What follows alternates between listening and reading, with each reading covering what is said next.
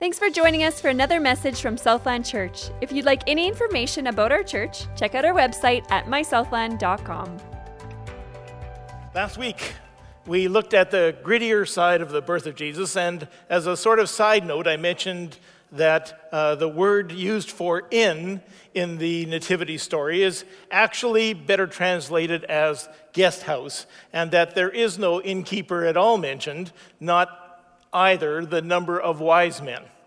I didn't want to digress any further, but there's actually no mention of Mary riding on a donkey or anything else for that matter, although it makes a lot of sense that Mary wouldn't be able to make the 115-kilometer trip any other way than riding on something in that very pregnant state that she was in. So it seems to make a lot of sense. It seems to be reasonable to expect that she was on some kind of transportation like a little burro.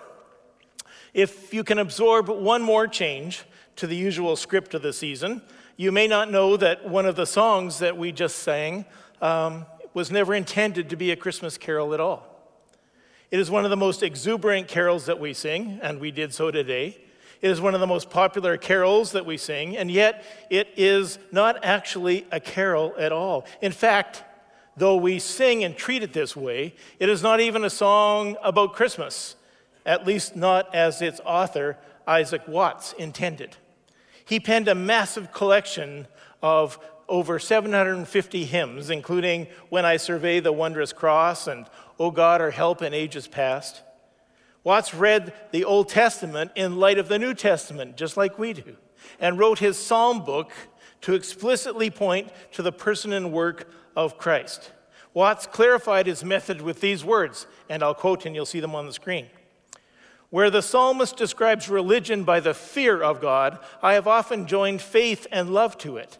Where he speaks of the pardon of sin through the mercies of God, I have added the merits of a Savior. Where he talks of sacrifice of Christ, the Lamb of God, where he promises abundance of wealth and honor and long life, I have changed some of these typical blessings for grace and glory and life eternal, which are brought to light by the gospel and promised in the New Testament. In 1719, Isaac Watts sat down to pen a poetic paraphrase of one of his favorite psalms, Psalm 98. He broke the psalm into two parts and summarized verses 4 through 9 under the name, The Messiah's Coming and Kingdom. Watts interpreted this psalm as a celebration of Jesus' role as king of both his church and the whole world. More than a century later, the second half of his poem was slightly adapted and set to music by an American named Lowell Mason, who borrowed much of the melody from a portion of Handel's Messiah. If you ever look at the small little notes underneath, you will have seen both Isaac Watts, Mason's, and Handel's name there under the credits for Joy to the World. That's what the song is, Joy to the World. The opening line of Joy to the World is sometimes sung incorrectly, or at least thought of incorrectly, as Joy to the world, the Lord has come. That is not what Watts wrote, nor what we sing here. He wrote, the Lord is come. Now, you have to go back to Old English, back in the 1700s, to understand that in those days, that was a future look. That wasn't a has. That wasn't like the Lord is come today. It is the Lord is coming. That was the intent. The Lord is coming. Watts was not describing a past event, the birth of Jesus, but rather looking forward with much anticipation to a future event, the return of Jesus to rule. The main point of Psalm 98, which Watts himself clearly understood, was not about the first coming of Jesus, but rather about his second coming. And that's precisely what he wrote the poem about, which we now sing. It speaks of Jesus' final coming to earth when the Savior reigns and when he rules the world with truth and grace. Watts longed for that glorious final day when the nations will prove the glories of his righteousness and wonders of his love. Certainly we can look at the message in the song and see that it can beautifully be applied to Christ's appearance as a babe in Bethlehem. We must prepare room for him in our hearts and lives. And we spoke about that last week. This is a joyous occasion. As you hear and sing this beloved carol this season, think about the words. Yes, they apply to the Christmas story in that the Lord is come, We should rejoice, but let the lyrics point you further yet ahead to Jesus' second coming and the reason that Jesus came. And that's where I'd like to jump off this week as we look beyond the glitter of Christmas. If there's a word that I've used more than any other, and I suspect you have too, over this past year or two, it's the word change. A young man named John received a parrot as a gift at Christmas. The parrot had a bad attitude and even worse vocabulary. Every word out of the bird's mouth was crude, rude, obnoxious, or foul. John tried to change the bird's attitude by consistently saying only polite words, playing soft music and anything else he could think of to clean up the bird's vocabulary. Finally, John was fed up and he yelled at the parrot. The parrot yelled back. John shook the parrot, and the parrot got angrier and even ruder. John, in desperation, threw up his hands, grabbed the bird, and put him in the freezer. For a few moments, the parrot squawked and kicked and screamed. Then suddenly there was total quiet. Not a peep was heard for over a minute. Fearing that he'd hurt the parrot, John quickly opened the door to the freezer. The parrot calmly stepped out onto John's outstretched hand and said, "I believe I may have offended you with my rude language and actions. I'm sincerely remorseful for my inappropriate transgressions, and I fully intend to do everything I can to correct my rude and unforgivable behavior." John was stunned at the change in the bird's attitude. As he was about to ask the parrot what had made such a dramatic change in his behavior, the bird continued, "May I ask what the turkey did?"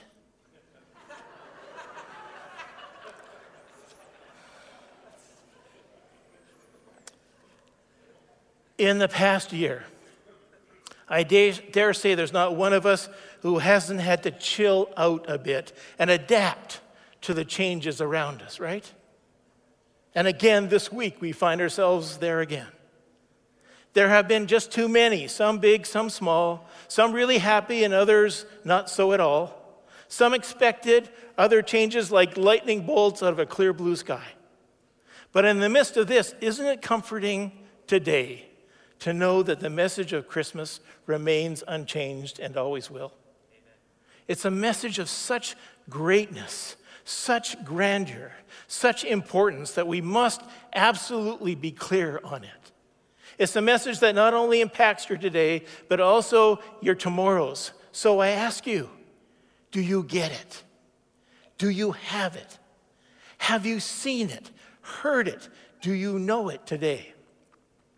Maybe you were too busy to notice that he's been watching and waiting for you.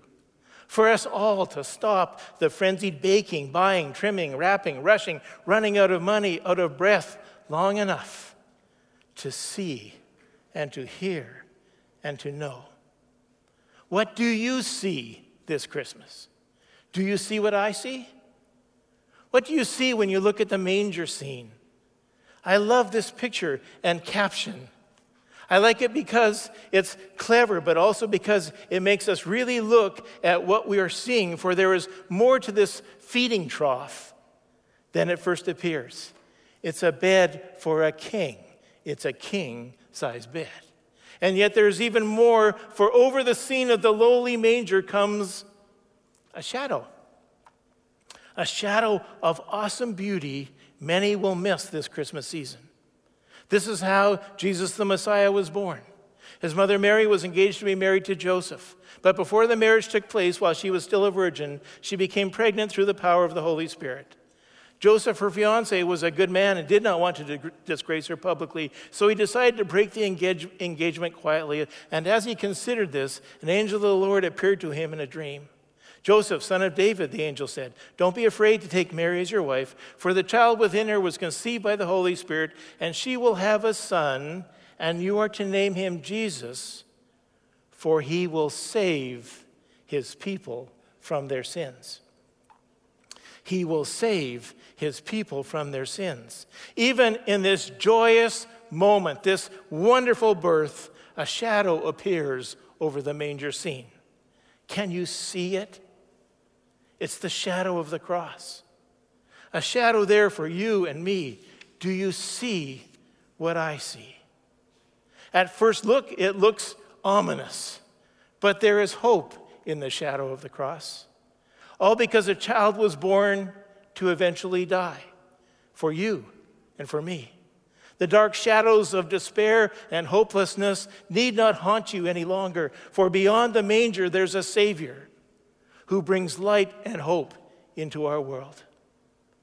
If all we see is a sweet baby in a manger, a little Lord Jesus, if you will, who remains in the cradle, then we've missed the most precious truth in all of history. Christ in human flesh came as an infant, remained not an infant. He came not to be born, as miraculous as that is, that God would choose to come to earth. He came not to be born, but to eventually die, to bear the sins of humanity, that you and I might be reconciled to God. See not a gruesome, ugly shadow of death, but rather see a glorious, awesome shadow of life, of promise, of love, and of hope. Do you see what I see? Look closely and you will see not the babe, but a Savior, hope for us all. Do you hear what I hear? One night long ago, above the little town of Bethlehem, some shepherds heard the sound. There was no internet provider. There was no iTunes, no 5G cell service. It was pure music, maybe music, from voices of heaven. Angels proclaim, "Glory to God in the highest, and on earth, peace, goodwill toward men." Did they say it? Did they sing it? It doesn't actually say. It just says it was proclaimed. We don't know actually how it was proclaimed. I know it was the sounds of joy that the shepherds heard. The shepherds, that is, not the people in the sleepy village below, sound asleep in their warm beds. They heard nothing. They slept through the most wondrous night in all of history, oblivious to the sounds of heaven close by. In the busyness of the Christmas season, above the din, the roar, the bells, the whistles, have you heard it? Have you paused long enough this December to listen? If you do, you will hear some heavenly kind of music from another world, music to warm your heart and enrich your life. Didn't the worship this morning already do that? Do you hear what I hear?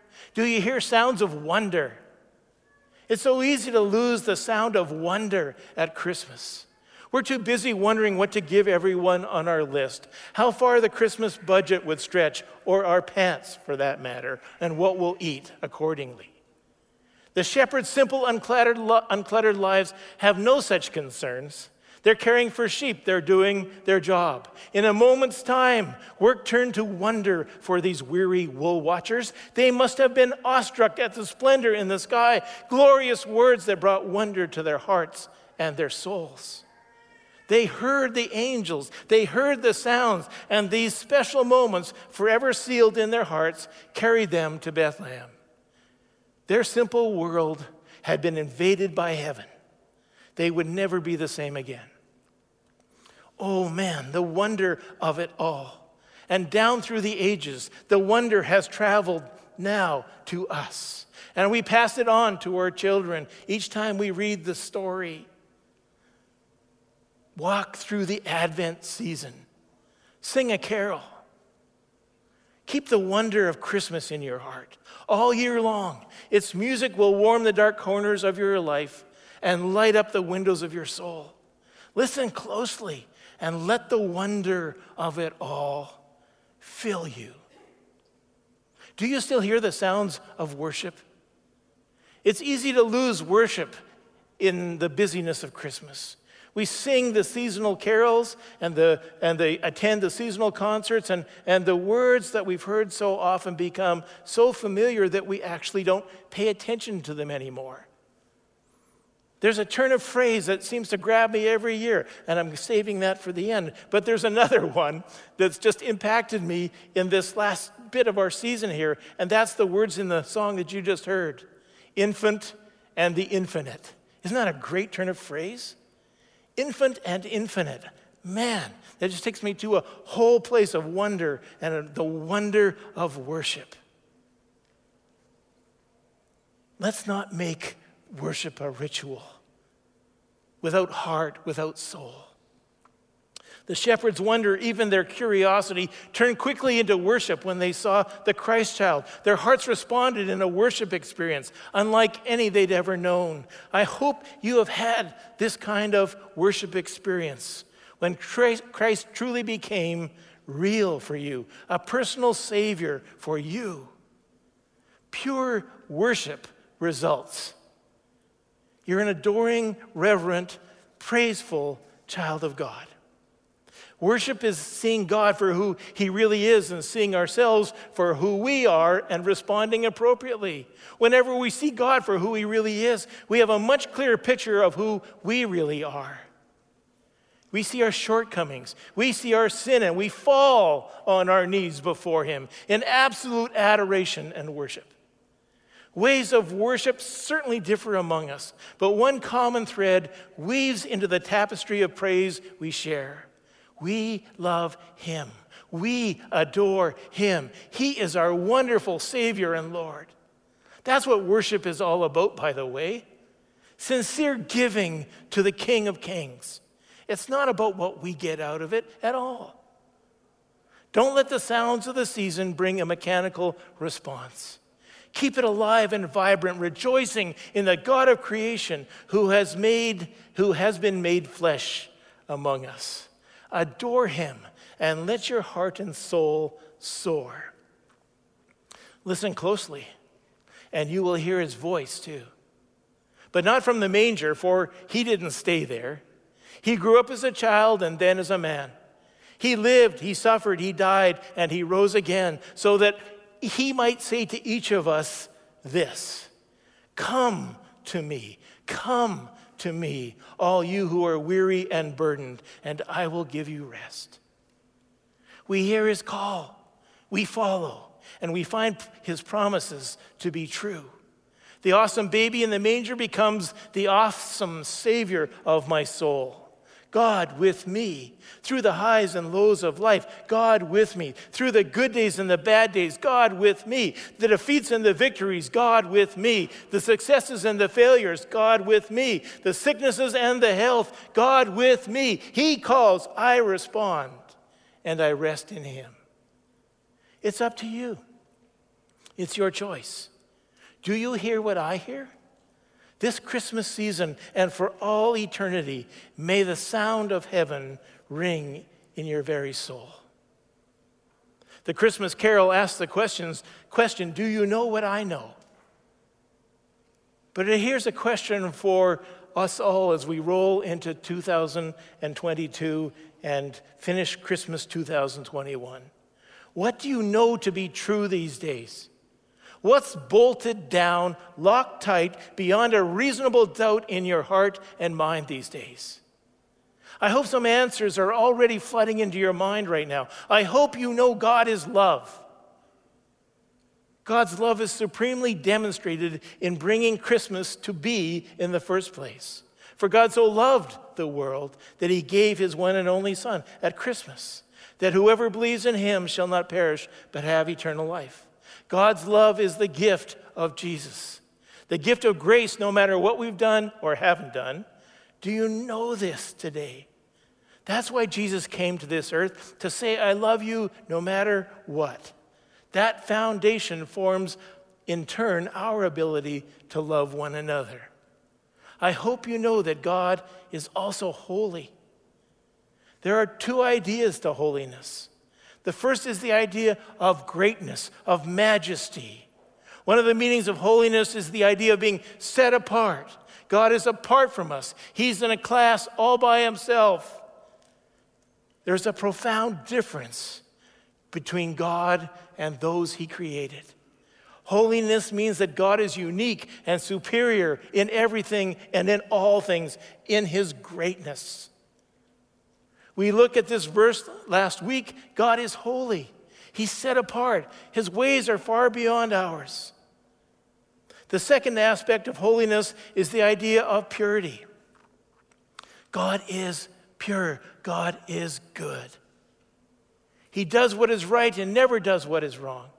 God is just unstained. He's just unstained by any sin, and he's uncompromising with sin. God does not bend a little every now and then when it comes to wrongdoing.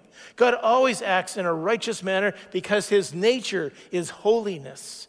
He is both great and good.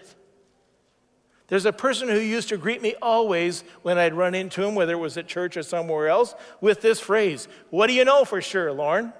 What do you know for sure?" It always catches me up for a second. And behind my eyes, I'm thinking, okay, God, first thing that comes to my mind, whatever it is, what do I know? What do I know for sure? And almost reflexively, the first thought that comes flooding into my mind is, I know with absolute surety that the God I serve is a good, good God. And it made me want to ask you too today, do you know deep down, rock solid, for dead sure, that the God you worship, the God you follow, the God you serve is a good God? Theologians throughout the centuries have talked about the intrinsic or endemic, inside, just part of who he is, the intrinsic goodness of God. Which means in everyday language that all the good that God does in this world and all the good he does in your life or in my life flows out of his basic character and nature of goodness. We all know people who are pleasant to be around once in a while. When they're in a good mood, when they're having a good day, they're good to be around. It's just that you have to walk on eggshells and duck sometimes as well. God forbid that you would cross their paths when they're in a bad mood, having bad days. God, on the other hand, is intrinsically good to his core. Catch him any hour of any day and rest assured you'll find him good. It's his nature to be good. It's his approach to every day, every person, every situation. It's to be good. Which is why in the creation account in the book of Genesis, it should come as no surprise to any of us that God creates a good universe. He does a really good job. The skies, the seas, the plants, the animals, all are good. And when he creates Adam and Eve, they're really, really good. Would anybody expect anything less from an intrinsically good God? But then you know from the story that God also does another good thing. He grants to us, we who are his crowning creation, this thing called free will. For he made us so that we could freely choose to follow him, to love and adore him. But Adam and Eve used that free will to make some terrible choices. They rebel against God. Soon after that, their children and grandchildren are falling into evil of every sort: thievery, adultery, murder.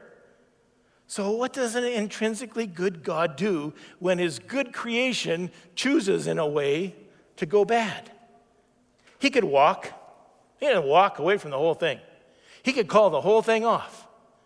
But our intrinsically good God puts a good plan together in order to stem the flow of violence and evil in the world. He notices Noah, who finds his favor. He approaches a man named Abraham, and he establishes a covenant of goodness with him. Read it sometime in Genesis 12 if you haven't already, as Pastor Ray was taking us through this. Abraham will become a blessing to his family and to others. And eventually the plan is that God's goodness and his favor and his blessing will spread throughout the whole world. God's plan is to overcome all this badness that crept into the system with his covenant of goodness. But then people in Abraham's lineage start to reject God's covenant of goodness, if you can believe it. They choose evil instead of good. They choose immorality over purity and greed over generosity, pride over humility, false gods over the true God. And there were consequences for their rejection of God's goodness, consequences for their lives and deceptive dealings with other people and other nations. At one time, a whole group of them were swept off and carried into captivity, and they felt terrible. It was a horrible thing. They felt repentant and remorseful, and they wondered deep down if they had irreparably broken God's covenant of goodness with them. Now we've done it. Now we've done it. They wondered if they've tapped out God's goodness tank so that it would never flow their way again. But again, God is intrinsically good. He sends Jeremiah the prophet to them, and Jeremiah reminds them that despite their foolishness, despite their violence, despite their covenant-breaking behavior, God is still going to uphold his end of the covenant because he is good. And the way he puts it in this passage in Jeremiah 33 is that God says if someone can break God's covenant with the day, or if someone can break God's covenant with the night, then his covenant of goodness towards his people might be on shaky ground, a little vulnerable. But if no one can change the way the sun goes up and down at the beginning and the end of every day, then no one should worry about how committed God is to upholding his covenant of goodness with his followers. God's talking a little smack with the prophets and priests who begin to doubt his goodness. He goes, wait a minute. You're worried about my end of the goodness covenant? You've got to be kidding. You can worry about that the first time the sun doesn't rise or it doesn't set at the end of the day. You worry about it then. Until then, don't even think about it. But if that ever happens, don't you spend a minute worrying about whether or not I'm going to uphold my end of the goodness covenant. Even if you botch yours, I won't botch mine because I'm good to the core. And I keep my covenants. I keep every single promise. Some of you might come into the Christmas season and you're drowning. You've got complications and circumstances, medical issues and financial woes, relational garbage going on. This promise can be like a life ring to you today. If you grab hold of it, if you hang on to it, it comes right out of the goodness of God's core. Later on in the Psalms, King David writes poetry about the goodness of God. Just listen to just a little bit of it. In Psalm 31, he says, "How great is your goodness, which you have stored up for those who fear you." David's thinking of the goodness of God, and he says, it's all stored up. It's like this huge storehouse, inexhaustible supply. It's all stacked up, even in every kind of goodness to last you 100 lifetimes. Don't worry about God's goodness running out. It's stacked to the rafters, waiting for when you need the next expression of it. Psalm 34:8 is one that I quote to people who are far from God, and I'm trying to head them to faith a little bit. Taste and see that the Lord is good. The Lord is good. If you only knew how good God is and how he wants to be with you, it's part of his nature. He will be good to you. Taste and see that the Lord is good. And then at one point, David just throws up his hands and cries out in Psalm 116, "What can I render to the Lord for all his goodness to me?" Have you ever been in that situation where God has provided for you? He's answered a prayer. He's restored you. He's forgiven you. Where God's manifestation of goodness just kind of broke over you. You just went. That's it. How can God be so good? How can I respond to a God who's been that good to me? There are dozens of verses that David writes about the goodness of God in the Psalms. Do you know what David knows? That the God we worship and serve is a good God.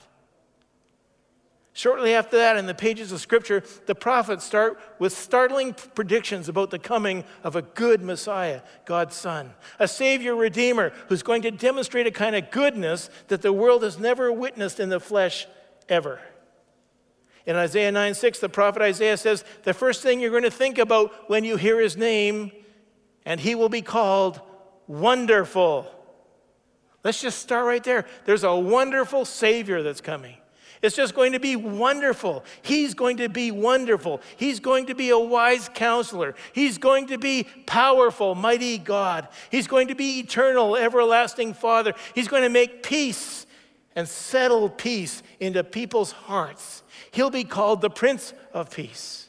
And later in Isaiah 58, the prophet said this good Messiah who's coming is so intrinsically good that he will ask his followers to demonstrate part of their devotion to him by dedicating themselves to being good as well, to being good to the poor, being good to the oppressed, be good to the homeless, be good to the hungry and the orphaned and the widowed. In so doing, the Messiah will be honored and lifted up. And then he'll pour additional amounts of goodness into his followers' lives. Do you understand what a radical description of how God works that really is? Scroll through religious leaders throughout history. Most of them are quite content to soak up all the energy of their followers, all of the adoration, just soak it up. But this promised Messiah is going to redefine how people think of goodness in the age to come. Because he says he wants us to worship him, and yes, he wants us to love him, but one of the ways you can show it is when you love the ones whose plight his heart breaks over. And if you'll show goodness to them, he says it's like showing goodness to me. And he'll count that as you're doing it in his name, that you're doing it for him. It's an amazing and different way of how God defines worship and praise and goodness. And then, of course, the time for the arrival of Messiah comes, and the angels appear on the scene. Some of the first words that they say when they announce the arrival of Jesus is that they come bearing good news. This isn't a bad news announcement. This is good news. And not to just a few people, but to all the people. So this intrinsically good Son of the intrinsically good God shows up on earth. And he really was good. Jesus was a good son when he was growing up. Scripture says he was a good student in his studies. We read that he was a good friend to his friends, and he was a good mentor to his disciples. He was even good to his enemies. He was good to the poor and to those that were marginalized. He was good to the young and good to the old. He was good to the important people, and he was good to the lepers and the outcasts. Jesus was an equal opportunity bestower of goodness. He spread the good news of forgiveness of sin. He described the kind of world we could all live in if goodness would just prevail. And then he died a really good death. I mean, it's one of the cruelest, most painful, and humiliating ways that man has ever devised to put someone to death. It's awful, it's horrible. But it was good for us because it was a death that washed us clean. Jesus substituted himself for us and paid the extreme price we were due to pay for our disobedience, our walking away from God, our wrongdoing. It cleansed us, his death, of our sin. It wiped clean our slate if we believe in what he did. And beyond that, the scriptures talk about Jesus imputing, another fancy word, but if you just put inputting instead of imputing, you'll get the idea.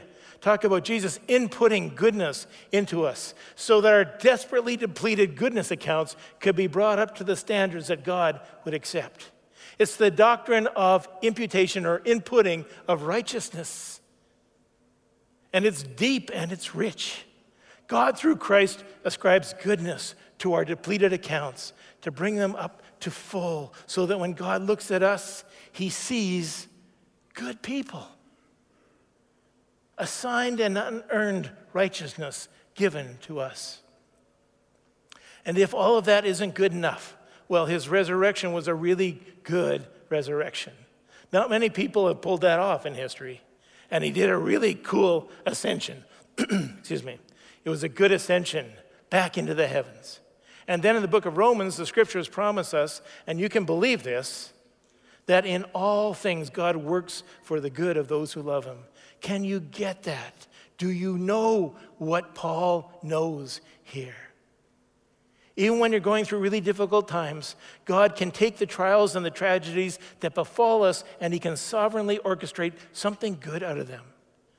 I hope you can be comforted as you hear these words from Paul that say God is going to take what you're going through right now, and he's going to twist it and turn it and orchestrate something redemptive, something character building, something grace bestowing, something that will leave you a better man or a better woman than you were before. So often by hindsight, months actually, or maybe even years later, I hear the very same people who thought what was happening to them was all bad, actually bearing witness to the fact that God reached down even to the pit of darkness and horrible pain they were in, and they can see that God did some good in them through it. more than they thought would ever be possible.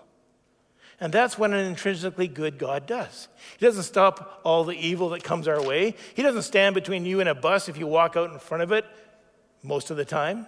But he can take what seems so hopeless and so full of despair, circumstances that just leave us wandering around, and out of it, he can bring good. That's God's commitment. He's so good that he'll work good in the most difficult circumstances of our lives. Isn't that good news at Christmas? That's how good he is. God is good to the core, good to the cross. And then there's the forward-looking promise in Psalm 23. Surely goodness and love will follow me all the days of my life. Don't you love the imagery here? God's mercy is going to follow you around. God's goodness is going to follow you around. God's love is going to follow you around. It's the imagery of the second shadow. God's goodness is going to follow you around like your shadow in the afternoon sun. God's goodness is going to go wherever you go. It's never going to lag behind. It's never going to leave. God's goodness will follow you like your shadow all the days of your life. And then the verse ends by saying that when your life ends, and all of our lives are going to end, I hope that's not a surprise to anyone, you will dwell in the house of the Lord forever. That's where God ratchets up the goodness level, and he keeps us in this perfect condition, this perfect state forever. Do you know that heaven is the ultimate expression of an intrinsically good God? When do you know the fullness of the goodness of God? Well, frankly, in heaven. When you see it unabated and untainted by evil that exists in the world. Heaven is the ultimate expression of an intrinsically good God. And that's what is waiting for those of us who have trusted in Jesus. Goodness and mercy all the days of our lives, and that's just the tip of the iceberg. And then heaven at the end. Enjoy goodness and mercy this wonderful Christmas season with good food, good friends, good family to boot. Invite Jesus along to all your celebrations, and they'll be even that much better. But in the middle of it all, let's take time for some private moments of quiet worship that we might see and hear and know that the baby in the manger on that holy night is Christ the Lord, our Savior, God with us.